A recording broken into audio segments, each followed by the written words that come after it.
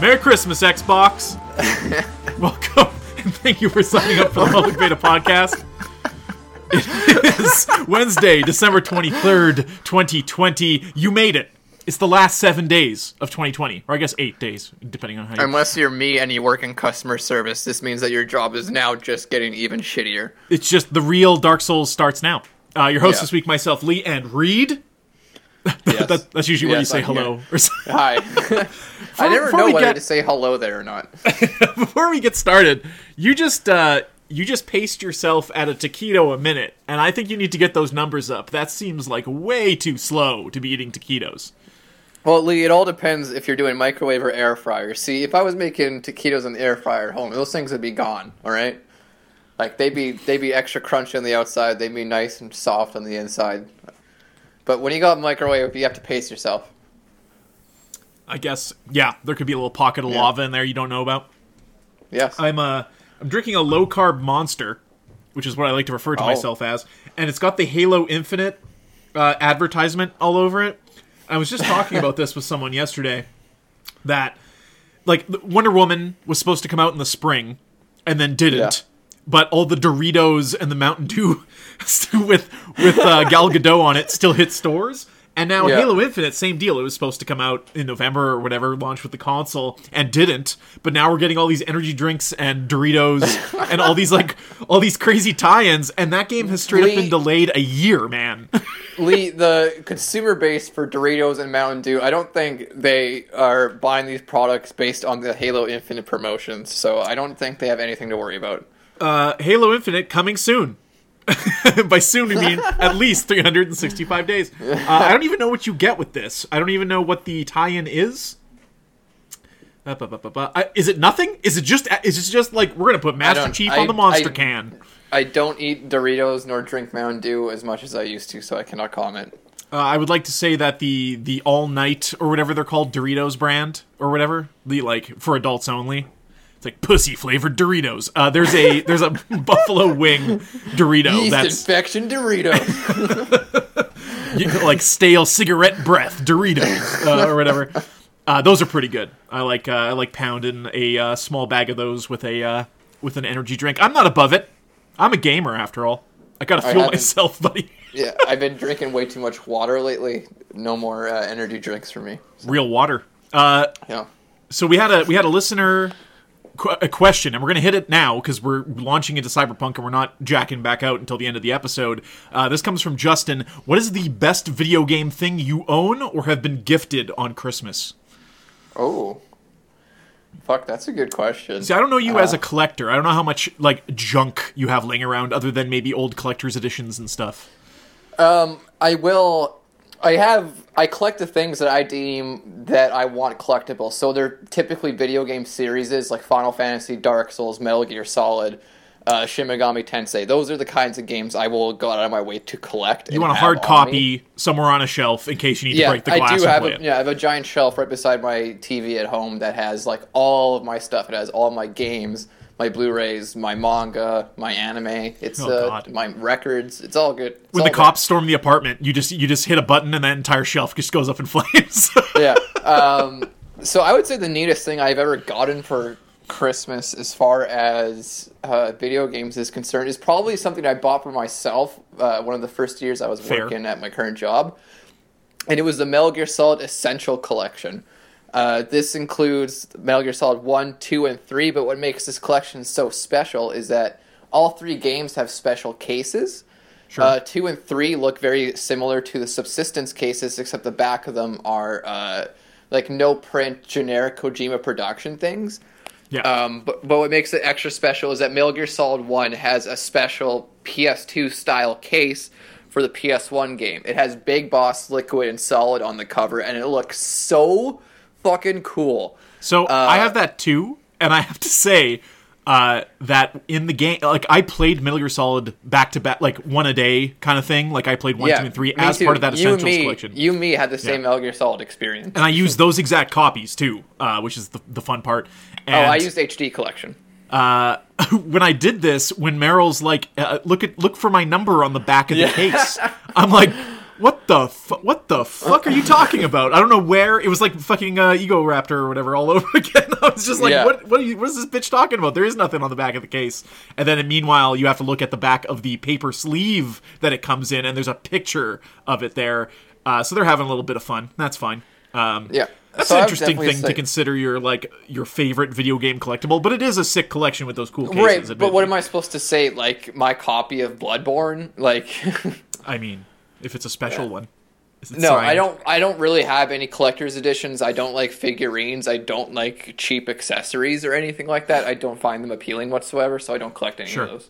I had a phase where I was in the 360 era, I was getting a lot of that stuff. Like somewhere in my basement right now, there's like a big resin Marcus Phoenix that I've never thought about for a long time. I think I ended up giving that away or something. But I had a lot of that junk. But of course, from my collecting days, I've got a lot of weird stuff I've hung on to. Through the years, some of it I moved on because it's just worth so much, and I'm not doing anything with it. So absolutely, but one of my prized possessions that again was a purchase for myself, mind you, was a Game Boy Light, which is the Game Boy Pocket that takes 2 AA's instead of AAA's and has a backlight. And this is an official released Game Boy that was in Japan only. And I managed to snag one of those in box. And I'm to understand this thing is worth like $400, $500 actually. But it's sick. I would never get rid of it. It's a backlit black and white Game Boy that will probably last longer than the batteries in my Pokemon cartridges ever will, obviously. But that thing's pretty sick and very hard to come by. I've always wanted, if anyone wants to send me something, there's something called a Panasonic Q. And what this thing is a GameCube with like a DVD player built into it. And it was released by Panasonic in partnership with Nintendo in Japan only. And this thing is fucking wicked. It's chrome. It's got all the like GameCube like memory card ports and controller ports, plays your GameCube games, but also has like all these wicked switches on it and just looks like this fucking tech garbage thing. And I've always been on the lookout for one of those, a Panasonic Q. Hey, you want to play Smash Brothers? Yeah, let's hook up the Panasonic Q. fuck it up. So next week, of course, is Boxing Week here in the Commonwealth, as we like to call it, and lots of with the holiday break between Christmas and New Year's, a lot of internet content creators take a break. We don't get paid to do this, so we don't take a break. We just do it if we feel like it. We fucking talk for an hour. That's it. Like it's if that because of how long it takes us to eat taquitos. Just joking. So I'm proposing we give some shout-outs to some content maybe you've watched over the year here. Absolutely. For anyone to fill the void of the holiday break with. You go first. All right. Well, first of all, I have to give a shout-out to my boys at OSW Review, Old School Wrestling Review. I know that this is a video game podcast, but if you're at all interested in pro wrestling or really just want a really neat deep dive into a video podcast review of old school wrestling or particular wrestling storylines, these 3 Irish guys, very funny. They give a very thorough review of wrestling pay-per-views. They have retrospectives, callbacks, splices, a bunch of games. Like it's an all-around variety show. Grab bag. To tie it back to video games, these 3 guys are also pretty proficient gamers in their own right. There's a lot of game music spliced in, a lot of references, memes, lots of Simpsons references as well. Yes. Overall, just one of the best channels on YouTube as far as quality goes. If I may go into actual video game content, sure. Just some of my personal favorites I like to listen to. I like Strat Edgy on YouTube. He just talks about a lot of games that I find interesting, such as The Elder Scrolls, KOTOR, etc., and he usually takes deep dives into them or does a playthrough of them while explaining how you can break the game in various ways. Matthew Matosis on YouTube, I'm pretty sure everybody already knows about this guy, do his famous Dark Souls reviews, but he has very fun commentary tracks for games like Devil May Cry, Beautiful Joe, Dark Souls, and Demon Souls, especially relevant now with the Demon Souls remake. So those are kind of the channels I've been hovering around this winter. There's a ton more, obviously, but nothing that is immediately jumping to my mind.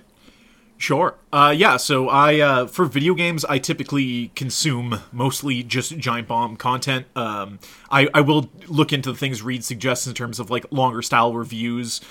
Jakey, I believe his account is Nakey Jakey, the guy who sits on a fucking yoga ball. I've been enjoying his longer takes and his videos. I like his personality. Other than that, I'm going to suggest, if you don't already know about the Internet Historian and his stable of boys, Check that out. Lots of long, cozy content there. The editing, to me, is just fucking top-notch and hilarious. And he has 2 subsidiaries, friends of his, that have appeared in videos, and his recreations, his dramatizations of different stories and stuff. And that's Cemento Media, and that's Ordinary Things. Ordinary Things, in the last couple weeks, like, I just started watching and binging his content, because I'm like, oh, it's kind of just like trivial stuff about anything. Here's something about this company. Here's something about, some digging down very into like handshakes. Why do we do that? And Nestle, why they're evil. That kind of stuff presented in a YouTube sleeve, let's say. So check that out. And just as I started binging his stuff, his page took off. So I was like watching his videos and they would have like 20,000 views, 30,000 views. And then later that week he released a notification where he's just like, well, I guess I made it. And then I went back and looked at the history of those videos I'd been watching, and in a week they had achieved 60 to like 120,000 views. So good for him. Other than that, Bright Sun Films, Jake over there does a bunch of stuff about bankrupt, abandoned kind of content. And then I'm going to throw it back to, if you like dead malls, if you like watching people pick through dirty motels and find bed bugs and like blood stains and semen on the walls, this is Dan Bell is an account, and you want to look up Another Dirty Room, and you want to look up his Dead Mall series. This is all pretty well-known stuff around the internet, but I'm throwing a shout-out to that today. And I think let's get down to it, Reed. Cyberpunk. Last week, seems like a million years ago, we talked about the issues with Cyberpunk. We talked about the fallout, no pun intended, of their shaky launch, of the glitches, of the completely unacceptability of that version of that game that was released on PS4 and Xbox One. And since then, Sony has put it upon themselves just in the middle of the night in Poland. They were like, we're going to give refunds for this fucking game, which is somewhat unprecedented for them, on top of removing it from sale. So they're like, we'll play ball, CD Projekt Red. We'll give you your refunds that you've put us on the spot for. Because Sony started taking heat. And when Sony starts to take heat, that's when shit gets shitty. So they're doing digital refunds, or at least they were, as far as we know. That the limit for that was the 21st or something like that. And as far as I know, you still cannot purchase Cyberpunk 2077 digitally on PlayStation, which is just insane. Microsoft followed suit a few days later. They are just like offering open refunds. If you purchase this thing and you are not happy with it, contact them and they'll reverse the charge. Microsoft, on the whole, way better with refunds than PlayStation ever has been, or should I say Sony. And they are still selling the game though. And I will say, since the update, I think it was Friday night, there was like a 16 gigabyte update that I know fucked you up because you were in the middle of playing. But after that update, it seems like a lot of the highlight reel glitch physics, cars blowing up for no reason, guys being catapulted over oceans, that stuff seems to be mostly gone, at least in my experience, having played the game quite a bit over the weekend since then. I don't know about you. Well, I'm still experiencing a lot of glitches and bugs. They range from very simple and almost non-existent to becoming quite annoying, if I'm being honest. Not to the point that I don't want to play the game, because I still want to make it very clear that I love Cyberpunk. Like, I fucking love this game. But when I'm missing dialogue from certain characters and my character's reacting to nothing, when their voice all of a sudden becomes radioized instead of in person, or the reverse. Or their voice becomes a different person altogether. Stuff like that.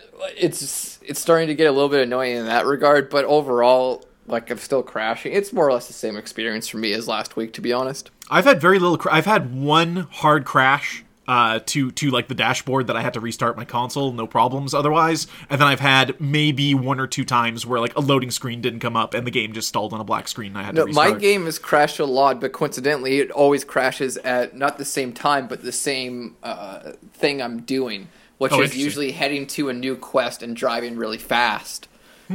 I want to say overall that I think you've had a worse. You've played way more hours than me, obviously, so you have a bigger sample size. But I think you've had more problems per hour than I've had with this game on Xbox. Yeah, there has been some other things. One time when I went to the settings to change my camera stuff, because the game reverts that setting sometimes, at least in the last patch it did. Has never done that to me. I check it every time because you said it. It would not let me exit my settings. Like, I couldn't leave them. I had to close the game and reopen it, which was very annoying, and I hate that. Overall, really wish that there was the PS5 version for this game so I could really take full advantage of the hardware that I spent all this money on. But, I still fucking love this game, so. Yeah, so I think it goes without saying that neither of us are what we could call disappointed in this game because it's delivering on the things we expected it to. And there's going to be a lot of nitpicks throughout. There's going to be certain quests that come up, certain things that come up in this game where you're like, this either seems bad or it is legitimately unfinished. I'm coming across more stuff now where I'm just like, this feels like there was meant to be more here. Yes, and we know that to be the case with this game. At every corner, it's barely holding together. So... Yeah, like, it's very obvious once you get, like, halfway through the game, there was meant to be some sort of faction system to this game. Perhaps, They definitely took, in my opinion, they definitely took a lot of inspiration from New Vegas, especially in regards, I don't want to say to the faction system because there isn't one, but how they were going to structure that in regards to the main story. Right. And speaking of the main story, last week we spoke about kind of how the game opens with you choosing one of three backstories, essentially. And then you do your opening job there with Maelstrom and getting the Flathead. Then we do the brain dance thing with Judy and Evelyn Parker. We get our plans for the raid here. Moratorium on the state of this game as it stands on December 23rd, 2020. I'm going to leave the bit where we're talking about how fucked up it is in part 2 in the master episode and stuff like that. So historically, it will be mentioned. But we're just going to talk about the game and our experience with it. Yeah. And you will mostly be expected to hear us gushing about it from here on out. So you end up at Arasaka Tower. You are introduced to Dell and whatever the fuck grift that... So this is an AI that runs a armored vehicle service? No, a cab service. They just have defense and offense protocols in case it needs to happen. Right. We should preface this by saying I'm much farther in the story than Lee is. All the stuff Lee is currently talking about is stuff I did like a week ago. Well, this is the beginning of the game. I'm even further than that, but... they're introducing a lot of things quickly to you in this game, and I've heard some gripes that you don't get a fish out of water, which wouldn't fucking make sense in this universe whatsoever. If they went the route where you are some guy who was frozen in 1970 and you're waking up 100 years later, that's fucking bullshit. There has to be... I think this game relies on its writing to fill in the gaps, like when you watch a movie that's set in the future. I don't know, let's take, for example, I Fucking Robot. These characters live in this world. They don't have a lot of questions about the day-to-day. We're talking about a main character here who, when the story begins, already has cybernetics, already has a fucking cable coming out of their wrist. This is someone who wouldn't be like, what's a brain dance? This is someone who... Right, but it could be exclusive to Night City, because, for example, with my chosen path, which is Nomad, it's made very clear at the beginning of the game that I have never been to Night City before, or know any of these things. I can kind of get some of the points behind that. I don't think it's a bad thing that we're playing a character that has a slightly pre-established history or knowledge of certain things. It's like playing Witcher 3 with Geralt in that regard. Right. It's different from Fallout 4 because Fallout 4 is trying to tell you that you can be anybody that you want, but you can't actually because you do have a very established, thorough background. Well, Fallout's never... Yeah, the thing with Fallout is it's never traded on that. Like, in each Fallout, you are the fish out of... Except for New Vegas, you are the fish out of water, really. You're coming out of the vault, and you're seeing this world for the first time. In Fallout 4, there's, like, one throwaway line that's like, wow, those are big cockroaches. And that's... After that, he's in the wasteland, he's shooting people in the head, and he doesn't really have anything to say about it, the main character in that game. Right. Whereas V, through narration, through his interaction with other characters, and little subtle things throughout, I feel like this game, for what's there... does a really good job of immersing you in its world, and if you're curious about something, the game is littered with text logs and dialogue that kind of fills in the gaps, right? But the Nomad, I think more complaints don't stem so much from V not being a blank slate, but the uselessness of the Street Kid, Corporal, Nomad choice. Aside from some unique dialogue options during select missions, really this doesn't do anything. Like, at the very beginning of my game, my Nomad character has mentioned that their old family group, the Backers, have joined with a group called Snake Nation, and there's clearly some discontent there. Snake Nation. Yeah, like Randy Orton's leading it or something. But this is literally like nothing has ever come up from it again. I've never talked to the dude I talked to the radio before. I've never seen anybody who belonged to the backers or Snake Nation. It's just flavor text. In that regard, I understand some of the frustration because when you make the choice at the beginning of the game, they make it seem like it's going to be a substantial choice. Right. So, and then this further pushes my theory that there was going to be a faction system. In my opinion, that these were originally going to be the factions, and it wasn't going to be a choice you make at the beginning. It's a choice you make partway through the game, much like New Vegas. Right. New Vegas, you can do a variety of things along the way, but at the end of the day, at the final quest, you have to choose a side. And I felt this game was going to do the same thing. I thought they were going to have 4 different paths: Corporo, Street Kid, Nomad, yeah. and the solo route, or the anarchistic route, which I would like to say. Very light spoilers here, but in my opinion, the leaders of these factions is very obvious as well. Corpo was going to be Meredith Stout, Street Kid was going to be Rogue, Nomad was going to be Panam, and then anarchistic/solo is Johnny Silverhand. I think once you look at it in that regard, a lot more things start to come into place, especially once you start getting later into the story, and especially some of the more important side quests. So I complained about this when we were talking about it last week, that like, hey, there's no real tag back or reference to the opening in the game and how my character got fucked over by this guy, whatever. But then I was talking to like Goro when you're staked out looking at this place because you're gonna again. Without going into spoilers, I got some dialogue for him where he talks about it. He's from Arasaka. Right. You can reference it, but you can't like do anything about it. No, but that's okay. Like I don't. Like it doesn't bother me, and it's not a detriment to the game in my opinion. But it's very weird because they make it a big deal at the beginning of the game. And this kind of goes into another thing we've been philosophically talking about in this game, is that Cyberpunk is kind of based around these corporations and how evil they are, and the main crux of the game with Johnny Silverhand, which we'll get into in a moment, is he's just trying to take down this monolithic corporation, and the corporations themselves are a bit vague. It's almost like crime operates on different levels, and that the corps at the top, yes, they fucked with the poor, yes, they've done these things in the past, but they are mostly fucking with each other now. And then you have like the Night City street crime level, where it's drug dealers and people doing jobs and stuff like that. And they're gangs. Mostly left alone to their own devices. Yeah, and that's kind of weird because it leaves you without a big bad guy in the game. Like, even based on the first mission we're talking about, Arasaka Tower, you see son kill father. Spoilers from here on out, obviously. And that's kind of the crux of, the next few hours of the game is what happens now. I've never seen Arasaka go up to a poor family and take food from them, or apply taxes, or take over their land. No. A big problem this game has in regards to the corporations is telling us and not showing us. We hear a lot from Johnny and from other people how corpos are oppressing the regular folk and taking over the city. We don't actually see it. I haven't seen Arasaka do anything bad. Like, other than the state of things, right? Like the fact that people are other than in the state they are. Yeah. Yes. It's very strange to me that if you really want me to hate these corpos, and it doesn't seem to me anyway, the further I go into this story, that I'm going to have an option to side with the corpos at any point.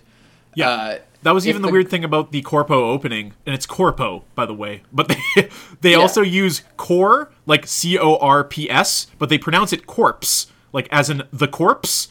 But of course, CORPS, we've been beating into our heads our entire lives that is pronounced core, as in Army Corps. So it takes some getting used to. Anyway, there isn't even a sense that, like, you read into some emails and stuff at the beginning of the game, and you can kind of see, like, yeah, they're a fucking business, but the main crux is infighting and fighting other corporations. And after you are out of that lifestyle, after you're dealing with what you're dealing with in the game, it's like, okay, so here's what we know about Arasaka. We know they kicked a bunch of farmers off their land. We know they did some terrible things 50 years ago, which, got on the attention of Johnny Silverhand, and he did what he did. Sure. Yeah, I'm not reading anything right now. All I got is what Johnny has told me, which is basically what you just said. Right. And then you have some flavor text from like Goro, for example, where he's talking about Arasaka goes to Japan and they straight up recruit child soldiers, fill them with cybernetics, you're that far in the story? What's that? You're that far in the story? It's during a stakeout with him when you're like gonna take you're like gotta break into this compound to fuck shit up. Yeah, no, you're that far in the story already. Oh yeah, I'm that far in the story. Sure. Have you been neglecting side content? Nope.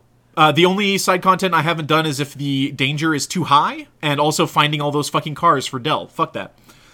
Wow, okay. For some reason, I feel like I have a lot more hours than you, but you and me are at because what I did yesterday was meet up with Goro for the stakeout of that facility. Okay.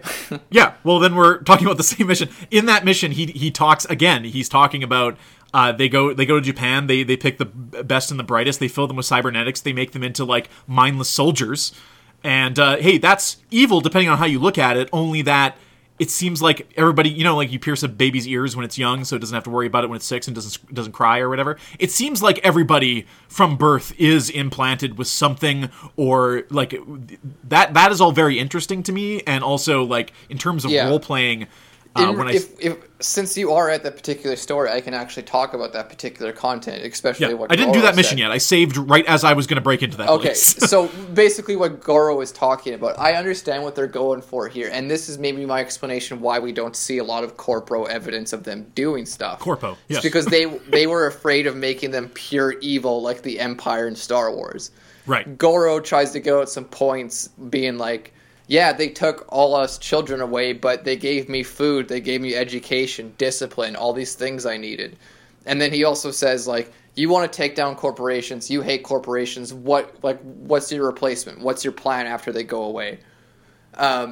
So that makes me think that CD Projekt Red was just afraid to make the corpos, like, just outrightly evil, because you could just immediately disregard what Goro said there. There would be no gray area for them. If they're compromised for a gray area is just not show them doing anything bad, however, then I can't agree with that. So there's stuff like in the beginning, and I've mentioned this, like when you're given the task as a corpo to start the game, and when your superiors at the company asks you basically to off one of the other people working in your company on your floor. You get a call when you're in the taxi. I don't know if I mentioned this on the podcast, but it's like your psychological doctor who's like, "Hey, I'm monitoring your health stats." And and you seem upset. And at that point, you're like, oh man, the evil corporations have like robots in you that can tell if you're like, they keep you from getting sick so you can keep working and all this kind of stuff. But then when you get into the game on the whole, that's like a boon. That's a reason why. Like, it sounds evil. It sounds like this corporation's keeping you working, they're keeping you monitored, they're keeping an eye on you all the time. But then you get into the game on the whole, and you're like, yeah, but everyone's doing that. And how great would it be for this, like, street kid to work his way into this corporation and get all these free cybernetics to improve their own life? And you get a different perspective on it. And I think that's the issue with them not being full evil, is that you're like, yeah, but they also help their own. You know what I mean? Like, within their own company. Yeah. And here's the thing, though, Lee. I didn't choose the Corpo stuff. All the stuff you're talking about, I do not experience in my game. Corpos are non-existent in my playthrough for the most part. The only interaction I've had was with their Stout. Right. And that's a big issue. That's a big problem. I suppose. Like, I guess it depends on... Yeah, when you mentioned it the other day, when you're just like, hey, what are these corporations actually doing to the people directly that we know about in the game? And the answer I had at the time was, I don't know. There's nothing. The closest thing we've got to that in this game, as far as like a dystopian future with evil corporations, the closest we got to that is the very beginning of the game when you rescue that lady from the bathtub, and and then Trauma Team comes and checks her credit before they go and save her. The game needs more of that. Yeah, that's the closest we've got. So it needs to come back to that. Yeah, that's absolutely one of my biggest complaints. Hey, are you far enough in the game that... So I don't remember much from the trailers because I went media blackout, but I remember specifically that it showed like the main player character also being able to buy that life insurance, and if you die in the game, instead of having to reload, maybe the ambulance shows up and revives you. Is that something that you know anything about? No, I've never heard of that. So there's a lot of stuff like that, and that's a big reason why CD Projekt Red might be facing a class action lawsuit. Stuff like that's just fucking not in the game. Like, it's just not... Anyway, let's talk about what happens at Arasaka Tower.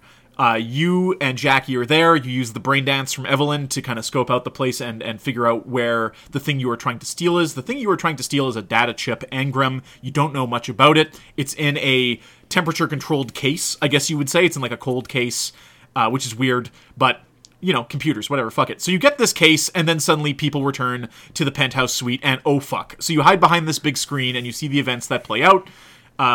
Atom Smasher is there, Goro is there, and father and son that, Saburo, what is it? I got it right here. Yorinobu and Saburo, yeah. Saburo's the old man. He's like 158 years old. He fought in So another thing to say about Cyberpunk is it is not an alternate future. It is an alternate world altogether. There are events referenced in this game that I've seen back to like the 1980s, 1990s, and it's Cyberpunk. Like, it's the same world. This is a completely alternate history. Think more Fallout than anything, I think, is the best way to say it. It's just like there's alternate history events that happened way, way, way in the past, and this is a completely different Earth we're dealing with here. Night City itself, it's literally based off the Cyberpunk 2020 RPG. You couldn't base it in our reality based on that fact, because our 2020 is not fucking Cyberpunk. It's way worse. But you see Yorinobu strangle and kill his father in front of you. You and Jackie witness this happening. This is bad news. Of course, then the tower goes into lockdown. This is a variable that you didn't think you'd have to deal with. You try to escape via the roof. You crash through some glass. Jackie is very fucked up, and the case is damaged. At this point, the best bet you have is to take this data chip out and slot it into your brain, which sounds a bit dangerous. Jackie does it first, being a bro, doesn't even hesitate, doesn't even give you the option. He's just like, I got you, man. And I will say, Jackie, for what he appears at the beginning of the game, and then during this mission, Jackie really, really endears himself to you. And there's going to be a lot of times where I say the writing in this game does wonders for endearing characters to you, even with its kind of weird line delivery sometimes. Absolutely. There's a lot of likable characters, which is something I can't say about a lot of games I've played this year. Yeah, especially when I first met Jackie, I didn't think he was that interesting a character, nor did I think he was going to be. But he very much, like you said, endears himself to you. He has lots of little bits where he just talks about eating noodles or liking bikes. He's a guy who just like you, just like the player character, is a like 2-bit thug trying to make it, trying to become a legend. The thing that Jackie wants, you get to go to the afterlife with Jackie before this mission, for example. And Jackie's just like fanboying out about sitting where all these other people have sat. So and that's what really develops his characters, especially throughout this mission, where he keeps talking about how he's not going back to an impoverished lifestyle. Like, he's making the big time no matter what, etc., etc. Right. So you have a very stylistic and awesome escape from Arasaka Tower, where you either sneak or shoot your fucking way out Matrix style. Just bodying fools all the way. This is kind of the first big extended shooting sequence. You don't have a lot of tools on you. Obviously, you only have so many quick hacks, so many weapons. But pretty quickly, there's a cover system in the game. It's really nothing to write home about. Reed has some control settings that I put on after this mission. I'm like, oh my god, that's so much better. That makes it a little more responsive. No crank up time. I don't know why they put that in fucking games, man. It's like ridiculous. Crank up time, where it's just like you push the stick and there's a 2-second delay before you move. Ridiculous. Why the fuck would you want that? Yeah, absolutely fucking ridiculous. The Rockstar control setting. You push a stick, and then in 5 seconds or so, if Arthur feels like it, he'll turn left. So you shoot your way out of there, and Jackie's in rough shape, and on the drive back to Dexter's, Jackie passes away in the car. In a very emotional scene, and it's very well written. He clearly believes in you and everything you're going to do. His last words essentially being like, you can do this, I know you have it in you. Like, get famous for both of us. So he passes the chip. You take the chip and slot it into your own brain, and that's a whole world of trouble. So you go to see Dexter. You tell Del. This is like a side quest thing, but you tell Del to take. That's another thing Arasaka did. You tell Del to take Jackie to the Ripper Dock, and we didn't even talk about him. And you learn later that Arasaka stole Jackie. Oh, that did not fucking happen for me. Are you dumb? What? You didn't talk to the doctor? I sent Jackie to his family. And then Oh. they got his corpse and buried him. Oh my god. Okay, so in my game, I sent Jackie to the doctor, the Ripper Doc, and when I went back later to pay him for the cybernetics that you get at the beginning of the game, Victor, excellent character, really likable doctor guy. He gives you a free cybernetic implant for your eye to give you a better chance in Arasaka Tower at the beginning of the game, and you get a side quest later to pay him back. And he also has a lot of the greatest upgrades in the game. So, great character. Anyways, I sent Jackie to him to maybe be like, hey, maybe this guy has something to do with him. And I learned later that Arasaka stole Jackie. And then I learned from Goro that, no, yeah, they have Jackie, and they're using the Soul Eater or whatever on him. What? So Arasaka had interest in Jackie. They took him. They stole his personality and memories, probably to cover up what he saw happened, right? So I fucking did not get any of that. I sent him to his family, and then they buried him, and that was that. Nope. Yeah, his family in my game has no body. His body was stolen by Arasaka. So in that regard, I guess I have a little bit more of a grudge against Arasaka. Wow. Because obviously, if there's a side quest to, like, go save Jackie's body and give it to his family, I'm going to fucking do it, right? Yeah, I definitely do not have that side quest, so... Yeah, and I thought it was cool that not only the doctor references it, but I actually had a line of dialogue later during that stakeout where I asked him about, like, Jackie's body, and he mentioned it, and he mentioned the, is it the Soul... What is it called? Soul Eater? Soul Killer. Soul Killer. Okay, speaking of the Soul Killer. So you go to Dex. Dex is like, man, you sure brought a lot of heat with you. You sure fucked that up, didn't you? This is this particular moment was a I don't want to say a bad sign, but this was a bad choice on their part, in my opinion. So you go wash the blood off your face, you step back out, and you get shot in the head. Right, but anybody with half a fucking brain could see this coming. And I mean, sure, maybe. And you have no choice, and this is going to bleed into a particular quest that you told me about earlier this morning. But it's crazy how they didn't have like a dialogue option for intelligence, even just to be like, clearly this guy's gonna fuck me up. I don't want to go in the bathroom. I tried to not go in the bathroom for the longest time, but the game forced me to. I'll put it this way: I wasn't expecting this, but I also wasn't surprised when it happened. Oh, I was. How do you not expect it? Like, I thought Dexter was a cool guy. No. See, and this is another thing. The only Cyberpunk trailer I do remember is from years and years ago. And in this trailer, V shows up to Dex much like this, and then Dex tries to kill him, except V kills Dex instead. That is not what happened in this game. No. So Dex shoots you in the head, you get a late title card, and when V comes to, you are not V. You are Keanu Reeves. So you are living the memory of Johnny Silverhand. You go on stage. You don't perform, which I thought was weird. It like blacks out when that happens. I thought it would be cool if you like performed a whole song or some shit. Well, can you imagine Keanu singing? He has a band, doesn't he? In real life? He must. I know he owns a motorcycle company. I'm gonna have to do some YouTubing after this. It's like you know Bruce Willis was a singer in the 80s, right? What? Bruce Willis went by the name of Bruno, and he played harmonica and sang in a rock band in the 80s. No way. You need to YouTube Seagram's Golden Wine Coolers Bruno, and you will see Bruce Willis singing about wine coolers dancing around. It'll change your life. So you are Johnny Silverhand. Johnny Silverhand has a silver hand. He is a radical terrorist. He has performed his last show with his band, Samurai, I believe they're called. Yeah. And now it's time to go set off a nuke in Arasaka Tower. Now, so you play as... If I can quickly jot in here. So, Johnny Silverhand is from what I know, is a character that actually is in the old Cyberpunk and Cyberpunk Red RPG. But a little bit more interesting that is everybody keeps referring to Johnny as a rocker boy. If you played the original Cyberpunk RPG, a rocker boy was one of the character classes that you could choose. And they are all described as musicians fighting the corporal oppression with rebellious intent, essentially. Sure. Yeah, this is a little fun fact for you. Thank you. So Jackie is not Jackie. So John, R.I.P. Jackie. I'm sorry that they stole your body. I'll try to get it back if I can.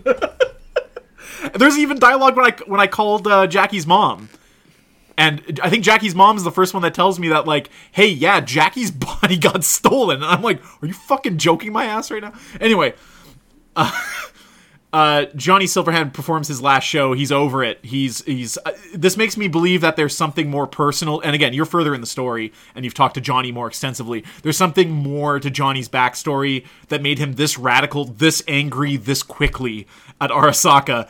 But I haven't gotten there yet, if such a thing happens. Yes, there is. Okay. It's obvious it's obvious Johnny's not telling you his true feelings on the matter. So you play through this thing as Johnny. You use his sweet ass gun. I don't know if you meleeed with his gun, but it shoots a fireball. Yeah, of course. His gun's fucking awesome. You can get that gun in the game as V, by the way. So you shoot up this place as Johnny Silverhand. He's the ultimate cyberpunk badass. Obviously, classic video game moment where they give you a strong established character and make you feel like you're a strong established character. I don't know why this is so fucking hard for games like Avengers, but you just played through a sequence where you're getting your ass handed to you as V. Now you're Johnny Silverhand. You're just laying waste to everybody. You set off this nuke. Johnny is captured. Johnny is subject to torture, and they use this soul... What was it again? Soul Killer. Soul Killer. I want to say Eater because of, like, Dark Knights and Final Fantasy, but Soul Killer, which backs up your personality and your memories and everything to an engram, to a data chip, to a physical backup of your person in its entirety, and presumably at that point, Johnny is killed during this process. We don't know that for sure. We don't know that anyone subject to the Soul Killer is actually killed, right? But as far as we know, yes. Yeah, they don't really make it clear whether that person is actually, like, dead. Which, and then at the same time, we don't know whether putting someone's personality and memories onto an engram will render the body now a husk or not, which makes Saburo Arasaka super interesting. Mm-hmm. Because for all we know, he already had his memories and his stuff backed up to an engram, and he was just walking around in his physical body until it dies. We know that to be a case because of something Hellman says. This is jumping forward, of course, but the designer of the chip is a man by the name of Hellman. It is an experimental tech. It is not, as he puts it, it's in beta. It's not something that is established yet, but the point of this is, yes, immortality is not just to use it on your enemies to learn what they know and see their entire life on a USB drive, but in fact to back up your own memories and put yourself into a new body and live forever just by backing up your life, putting it into a better body, a younger body, and continuing to live. And thus, Altered Carbon was created. Right. And then also the implications of this is you cannot die. Because if your body is destroyed, you've got memory backups and we just load you into another body. How often can you do this? I don't know. But it's vastly interesting. So what happens here is you get shot in the head by Dexter. The next thing you know is you're waking up in a landfill. Coincidentally at the same time that our buddy Goro here, the bodyguard who is... He's Saburo's personal bodyguard. Obviously, he has to serve the head of Arasaka Company. He knows something's afoot. He basically knows in his heart of hearts, or robot heart of hearts, what went down here with the son killing the father, and he needs you to prove it. So he brings Dexter into this landfill to find you, with the engram still in your neck, and then kills Dexter, presumably. Just shoots him in the head. Dexter's just, don't worry about that. Don't worry about getting revenge on Dexter. That guy's in the landfill. So he gets you up. You make your escape with him, and you wake up in a really bad way, finding that this engram you've loaded into your neck is this Soul Killer engram of Johnny Silverhand that they had. Why they were storing it in the penthouse, what its significance is to me anyways unknown at this time, but the problem is how this engram works. Now this is some inside baseball because we both did the scene with Hellman where he kind of explains what happens here, is that this engram is meant to be popped into a dead body. Some, synapses stop firing, we put this engram in, and the engram will actually reboot the body and take over the mind, and that person will become the person on the engram. The problem here is when you were shot in the head, you put this engram in before you died. So this engram started its process of taking over your mind before you were shot in the head, and in being shot in the head, the engram then, of course, did its job and revived you. You're back from the dead with this engram in your head, and you learn from the doc that this engram is actually deteriorating your brain and that you are slowly becoming Johnny Silverhand, who is imprinted on the engram, which is why you were seeing his memories, and why now you are seeing distorted visions. Well, they don't necessarily say you're becoming Johnny Silverhand. They just say that it's taking over your brain. We don't know exactly what happens. We don't know the implications yet. Yeah, we don't know what happens exactly. So you were given the choice of red pill or blue pill. It's explained in science where it's just like, hey, here's omega blockers or something, and if Johnny's talking to you in your brain, you can take this and make him shut up, or you can take the other pill and see how far this rabbit hole goes, or like straight out of Matrix. So you V kind of, this is the part where I think we'll kind of end the conversation here, is the mortality of V and the ticking clock of the game. Is that after this point, when the game truly opens up, like this is a few hours in, and now the game is actually starting here. Part 3 of Cyberpunk Conversation, the game has started. Johnny Silverhand is in your head, and at first he's very antagonistic. He wants to take you over. He doesn't want to. He's beating you up in your brain, which must look like the fights from Fight Club. He's throwing you around, you're puking, you're having a rough time, and Johnny Silverhand's in your face, just being like, your body sucks, but it's my body now, and I'm taking over it. You take these pills, you pass out. When you wake up, and a few minutes into the game after that, Johnny Silverhand's much more agreeable. And, there's a lot of cool... It depends on how you take the story. It depends on, as Johnny is taking over your brain, he realizes, I don't need to be... This is just inevitability. It's happening. And Johnny kind of becomes your friend at that point. Well, he also wants the chip out because he, at some point, surmises, for all I know, I'm also going to fucking die. Right. He also wants the chip removed so he can find a fresh body, a dead body, I guess, to put the chip in so he can take over that with no possible issues coming up because of it. Right. So you get kind of a cyberpunk version of having a psychic buddy in your head. He can see and experience all the things that V is. He can appear where V can only see him. You can talk to him via telepathy, I guess. And Johnny shows up not only in Johnny-related missions, but he'll show up on side stuff and with his comments and stuff like that. And the utilization of Keanu Reeves in this way in this game, I feel is really well done. I feel like this is... Yeah. I normally don't really like Keanu Reeves in a lot of movies. I like John Wick, but I don't like The Matrix. I don't like Speed or anything like that. But I think he's really well utilized. The Lake House. In this. Fuck that movie. Yeah, he has the tone and the attitude of I could picture this guy being some weird fucking musician terrorist guy. He's so out to lunch. Yeah. I think Keanu does an absolute fucking great job in this, and he has some fantastic lines. Him, in regards to the side quests, I think is the most interesting part, though, because he often plays not like the devil's advocate, but he always gives you the opinion on the other thing. Without spoiling too much, for example, you're going to do this quest, and you have the option, essentially, of doing what this person asked you to do, or doing this other thing which might help a lot of other people, but it might not. You don't know. So you can either agree with Johnny, disagree with him, or if you have high enough stats, you can kind of find a little in-between point.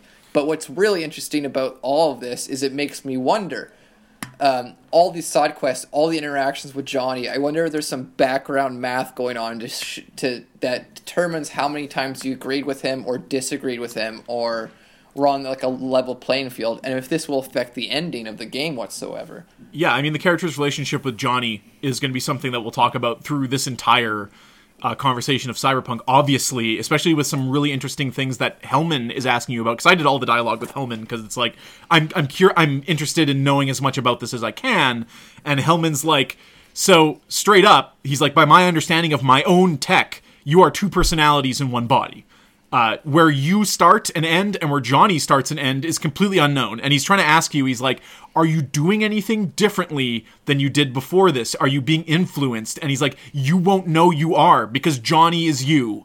There's no separating the actions. And then you kind of think about it, and there's some subtle things throughout missions. So when you down that AV in the desert, and this is where we'll end it today, you down this AV with Panam in the desert, and you go to set up an EMP. As you are sabotaging that stuff, as you are straight up terrorist V sabotaging this thing to make an EMP blast to fuck with the corpse, there is visual glitches, and I thought that was just related to the power surge but I've also noticed it in other missions where I'm like doing Johnny Silverhand shit. And I'm wondering if that's trying to tip you off to be like, are you doing this? Or are you doing what you're told because Johnny's in your head? And I think that's vastly interesting, and I hope they stick the landing on that in this game. That's it. Well, that's what I want to say. Yep. Yeah. Anyway, that's a big old Cyberpunk conversation. And man, we didn't even talk about builds. We didn't even talk about, which I think is the most interesting and fun part about this game, is the wide variety of builds you can do. And the really fun things you can do once you start understanding the cost of items, the game mechanics, and how exactly you can manipulate the hacking system and several perks. That's the key, is that this is a game that's made to be broken. You're made to find a build that works for you and is very efficient, and that's where the style comes in. Because, like, I didn't go into this game thinking I'd be maining katanas and running around like a cyber ninja ripping people's heads off, but here we are. At Tits Iceberg. No, sorry. At Iceberg Podcast is us on Twitter. Lee at titstheiceberg.com is my email address. Thank you as always for listening. We will be back next week with more Cyberpunk. Look for the Pokemon Mega episode coming up in 2 days on Christmas. Look for Sultans of Slam coming up this weekend. Have a Merry Christmas, everyone, and a Happy Holidays, and be safe. And we will talk to you again in a week about Cyberpunk, mostly.